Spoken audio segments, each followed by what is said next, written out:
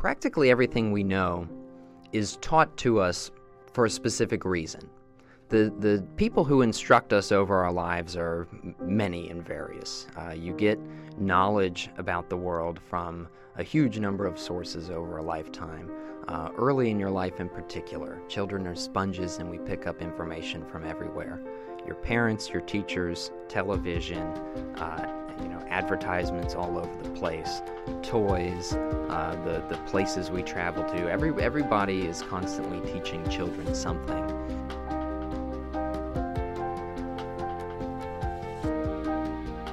This is Liberty Chronicles, a project of libertarianism.org. I'm Anthony Comegna. Today we're really going to talk about that process of infiltration, what this means. The fact that practically everything that we're taught as a matter of course in school, as a matter of building our knowledge about the world, practically everything that we're taught is planted in our minds for a very particular reason, and it serves individual purposes. Now, our knowledge about the past is particularly important. This is a history show, and for our purposes, we're really going to focus on that world of the past, trying to figure out what happened in the past, who did what to whom, what it means for us in the present and for us moving forward in the future. And that knowledge that we accumulate about the world before the present moment, essentially, which is the broad scope of history. It's everything that's happened before the present moment. That's a huge wealth of information to draw upon, to learn about what the state of our existence is and how we can manipulate it to better suit our purposes. History is also interesting, I think, because not only does it inform us so much in so many ways about the world as we know it, but it really suggests alternatives to us as well. We know that the world did not have to turn out the way that it did. It could have turned out any number of different ways. I don't want to get too much into physics, but as I understand it, some people actually think that there are, alternative universes where every decision somebody makes essentially creates an alternative history.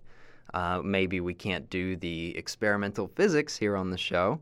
I'm certainly not equipped for that, but we can talk about the alternatives that real actors in history presented their world.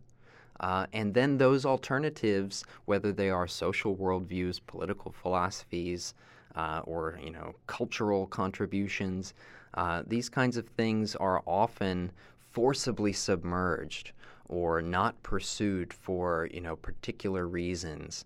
And those are the kinds of things that we need to uncover when we're thinking about the past for a variety of reasons. Now, what we want to do here is take this idea that our knowledge about the past really, really seriously shapes our understanding of the present. It's perhaps, and probably, I think, the most significant factor in establishing what we think should be done with our own world. It's our knowledge of the past. That's a point I've heard plenty of people comment on just about human nature, that it seems as though we form our opinions of the present based almost entirely on our knowledge of the past. We are sort of imitative creatures in that sense.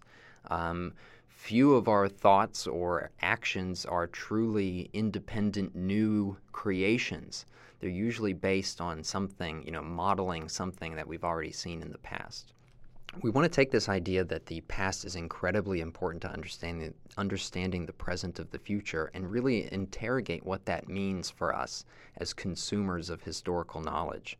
Well, once again, what we know about history generally gets taught to us by individuals or by institutions. So what we want to do is figure out, well, why do those individuals who are teaching you history in high school and on television and so on, why do they want you to know what they're teaching you? It seems like an important question, but it's also not something that we ask very often. Aristotle once said that the most important question you can basically ever ask about something is why it happened. And yet it's a question that so often goes overlooked. Why do we know what we know about the past? Well, I'm going to posit as a working hypothesis here that I'm sure most people can sympathize with, the reason we know what we know about the past is that that narrative that we're all taught in school, whatever form it might have taken specifically for you, that general narrative is selected on some sort of higher levels of decision making than normal people have access to. Let's say your state school board. They want you to know particular historians' views of the world. So they go through and they select textbooks that distill the field down into a handy student's guide. Those historians have gone through and combed through the literature and reproduced it in a way that's helpful to students of different age groups. And then the school boards choose among the textbooks, right? And then, the textbooks get distributed to various schools throughout the state. The way it actually really works is that historians do what they do. They are sort of functionaries in this process. They go ahead and do their research and do their writing, and they say what they will about the past. And then those with actual political power at the school board level choose among those narratives which suits their purposes best. Whatever that might be. Maybe they just think this is, really the story of American history that people should know. This is what I want kids to think about America. I want them to feel good when they read American history. Or perhaps the people on the school board are sort of Straussians, and they want to lie to people by telling them a particular version of American history, because then that will make it easier to manipulate people and have them basically do what you want them to do from your position on the perch of political theorists. But whatever level it is at which we're learning history and having it taught at us, in a sense, if we merely blindly follow that vision of the past that's taught at us, we're basically ceding our own power of interrogation of the present. And we stop, questioning why exactly the world is the way it is, and we simply accept the word of authority as given. And then that explanation essentially becomes good enough, and history is a long series of events as dictated by authority figures. I'm a historian, and I tell people that sometimes when occasion calls for it. And, the thinking seems to be that means you sit in a library a lot with stacks of books and a magnifying glass. But really, doing the work of a historian is simply interrogating the past for yourself, looking at the record for yourself and coming up with your own narrative of events and analysis of what it means for us in the present. So what we want to do on this podcast is take that power into our own hands. If dominant narratives of history tend to support existing regimes, now by now, as we'll discuss, that is not so much the case, not as much as it used to be, and historians are more active in criticizing the status quo. But dominant narratives generally tend to support existing regimes or social structures or institutions. And the history produced by a wide variety of independent academics tends to be functional for those in power, in the sense that you don't need to direct it, but you can gain a lot of benefit by selecting from these various academic functionaries who produce narratives, selecting narratives that work toward advancing your broader worldview. And that's exactly what, again, people on school boards do. So these people on places like the Texas school board, for example, are extremely powerful because Texas buys so many textbooks. The book producers tend to market to that audience and end up producing huge amounts of whatever texts Texas chooses for their kids. And so those books, again, proliferate throughout the country and really end up becoming what we know about American history or world history or whatever the subject might be. But what we have to remember is that those people who choose those textbooks want you to know a particular set of ideas about history. And they have their own private, personal, individual reasons for choosing the narratives that they do. And the only way, really, to break this mental trap where your mind is subject to the whims of others and their goals, the only way to break this trap is to learn for yourself how to explore and interrogate the past. By doing that, by casting the mere authority of historians aside, you become your own historian. You become armed with, your own theory and methods and so on of figuring out exactly what happened to make the world the way it is, and how perhaps we could revive some alternatives advanced in the past or build upon advances handed down to us and improve the world in the future. I think that's what most people want to do with history, and our goal for this podcast will really be to help you do that, to become your own historian.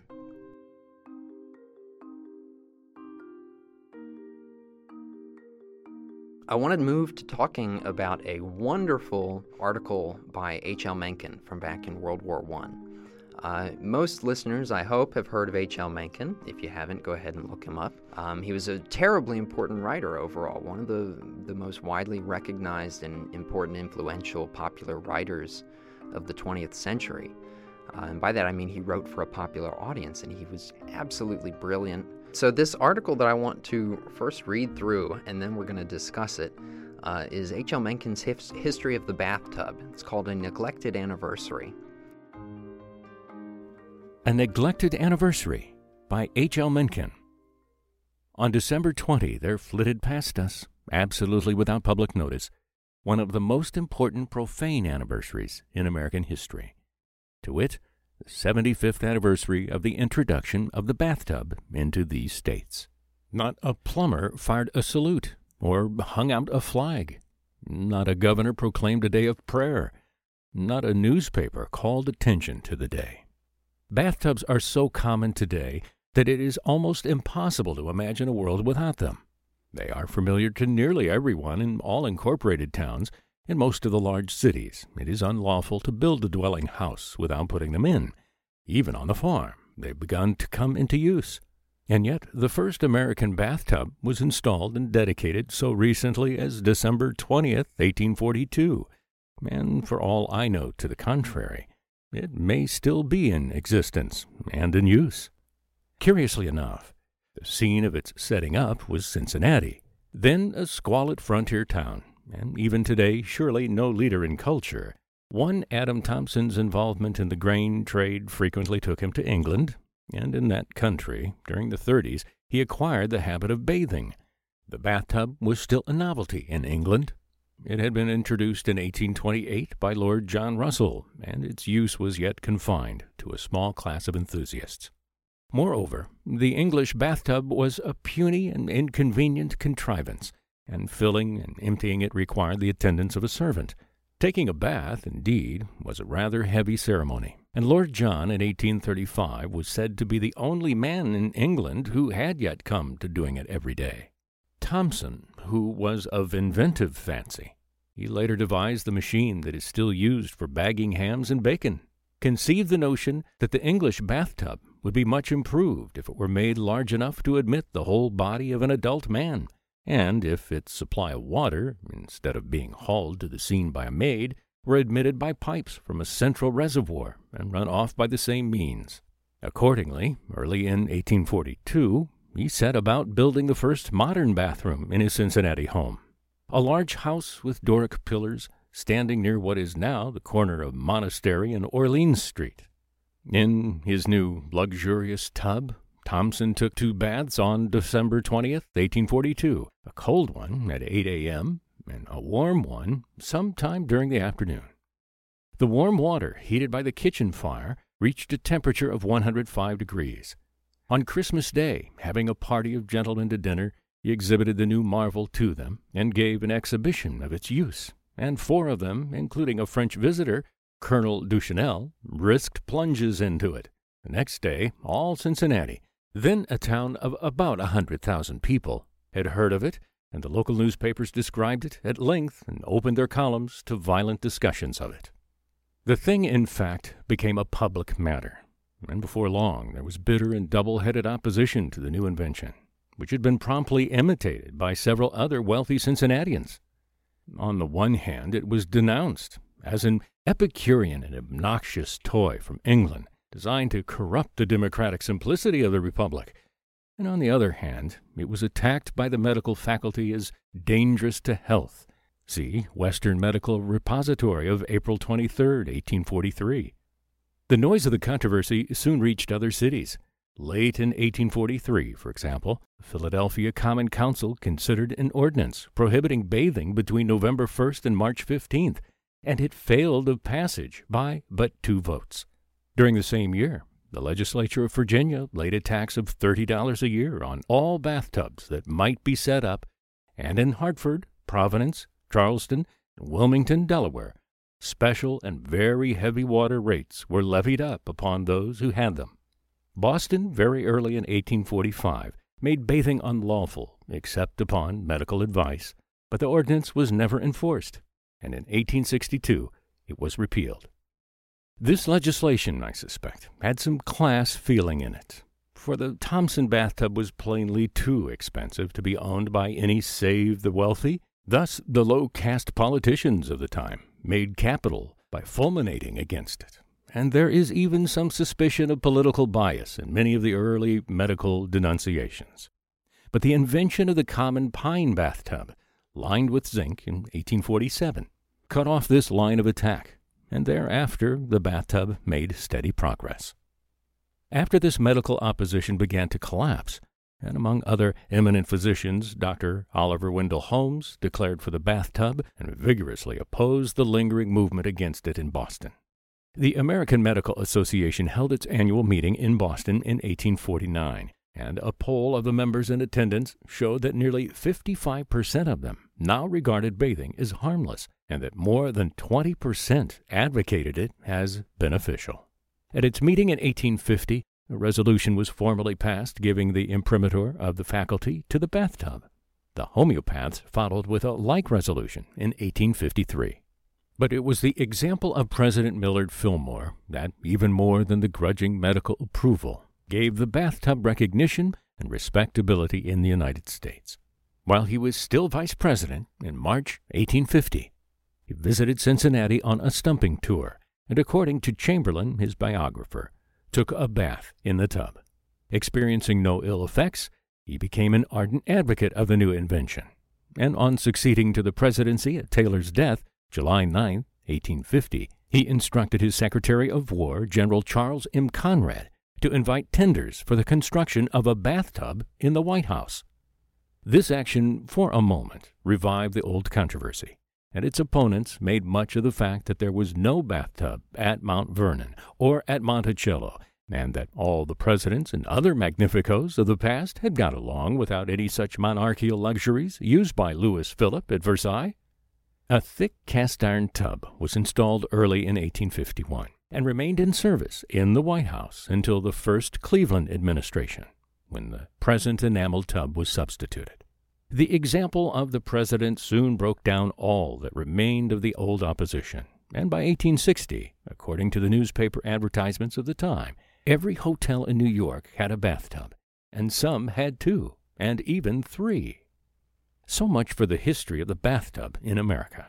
One is astonished, on looking into it, to find that so little of it has been recorded. The literature, in fact, is almost nil, but perhaps this brief sketch will encourage other inquirers, and so lay the foundation for an adequate celebration of the centennial in 1942. So that's H.L. Mencken's brief history of the bathtub, his neglected anniversary. And now I want to sort of talk about, well, what exactly does this have to teach us about history? I actually, every time I taught a college course, I started the first class with this reading. And, students are kind of befuddled by that sometimes because it's a very weird little piece. And you think, well, what does this really have to do with history again? It is a history of the bathtub, I'll give you that. It tells us information about the bathtub.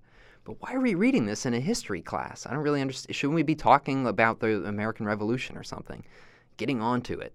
It seems weird. So at first glance, it might seem like it contributes very little. It's just about the mundane, humble bathtub. But it's really an essay that's rich with suggestion about what we can do with the discipline of history. If we release ourselves from this idea that history has to come to us from above, it's the story of all the really big people doing big things, and your teacher or your professor or this academic, whoever it is, gives you history from above. They just tell you what happened and fill your mind with their particular narrative of the past. Well, when we do things Mencken's way, and we challenge what we're told by looking at what we're not told, it leads us some really interesting areas. So, for example, historians, it's been sort of trendy lately in the last couple of decades to move away from national level histories, things that tell us about particular nation states and sort of, relatively small groups of people and their political histories, shifting away from that being the general pattern of historical knowledge to global history, world history, big history, where you look extremely broadly at societies across space and throughout time, and perhaps try to draw some generalizations. But really the exercise of history today by most academics, I think, is it's really supposed to be a process of learning how to interrogate the world better and better. So when you're, again, trying with this podcast to do that for your own, always think about subjects like Mencken's bathtub. The things that you don't know have a history, that you have sort of assumed have just come with the world that has been given to you, and there's nothing really particularly important to tell about its origins. Chances are that's not true, and there's some really important, interesting things just below the surface. So let's talk about this Mencken essay. Bathtubs are incredibly important. That probably doesn't need to be said, but why don't they then have a history?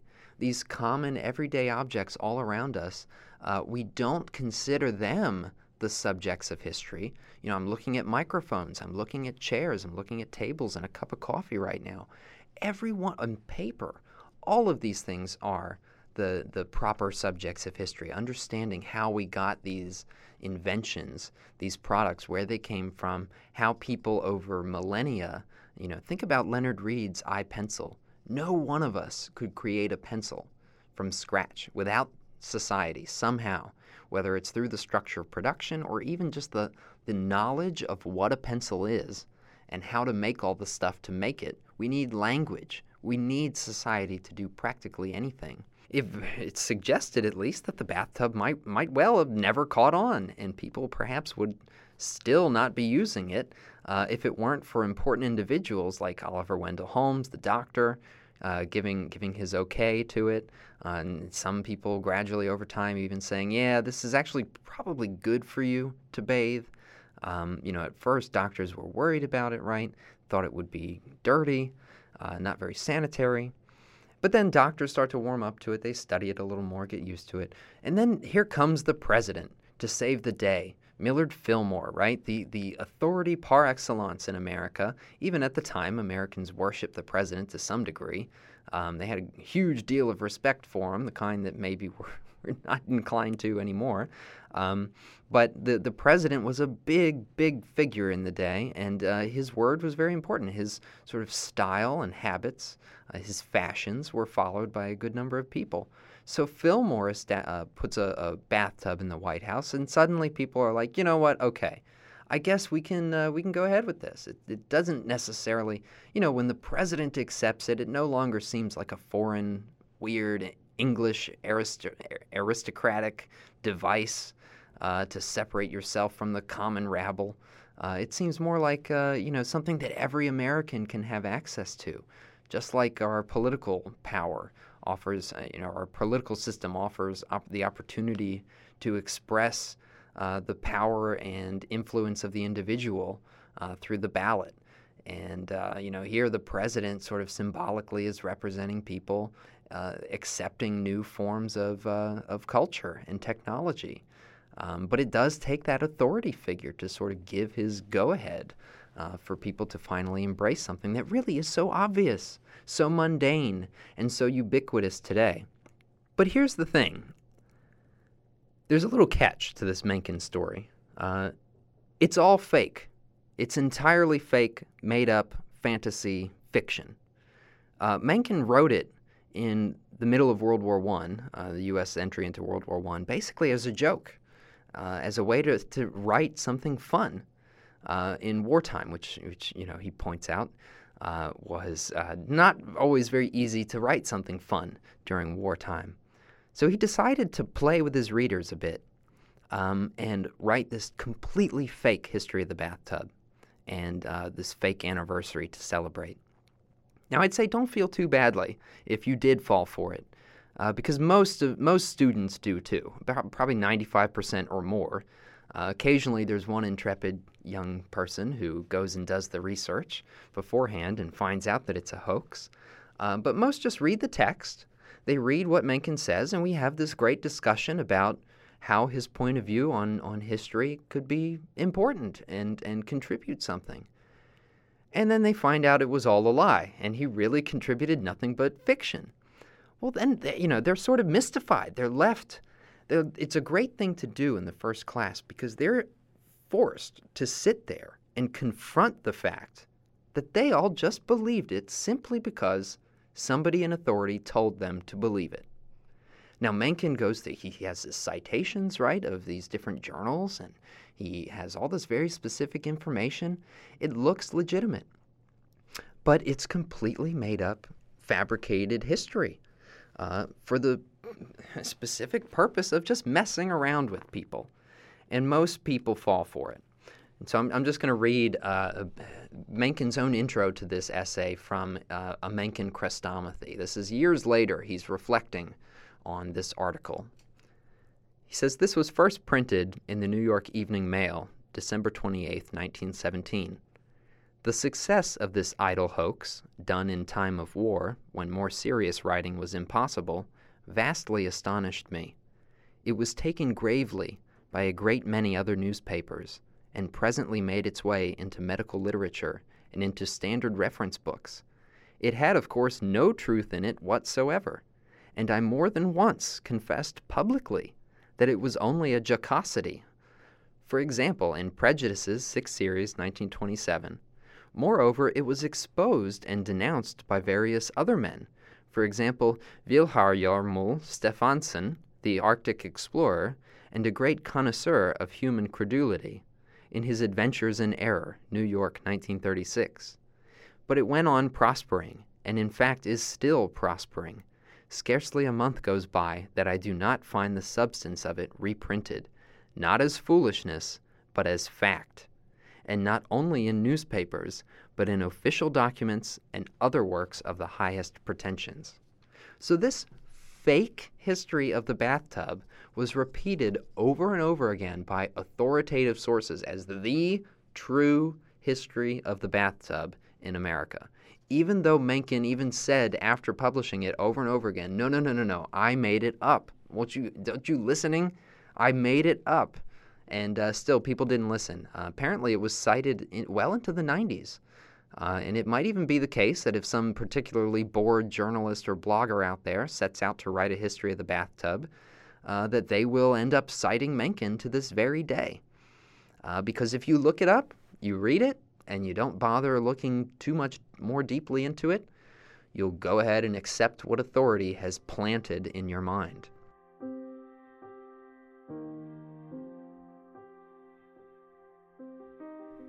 So people accept Mencken's history as true simply because someone wrote it down and told them about it. We're taught to revere whatever it is we read in books. We're taught to accept the past as it's given to us, as it's taught at us. We're taught to just accept, therefore, the world that we have and the one that those in power want to create for the future. When we take the creation and the critique of history into our own hands, we empower ourselves. We take that power back from people who have surreptitiously filched it from us, and we return it, to our own individual stock of agency, if you will. So that's the spirit in which we embark upon our studies, and that's the keystone message of this podcast. Our task will not be to teach you the content of history, but to help you better teach yourself. So then let's be off now and set about it. Welcome to the show.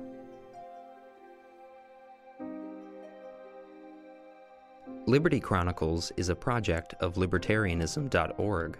It is produced by Tess Terrible. To learn more about Liberty Chronicles, visit libertarianism.org.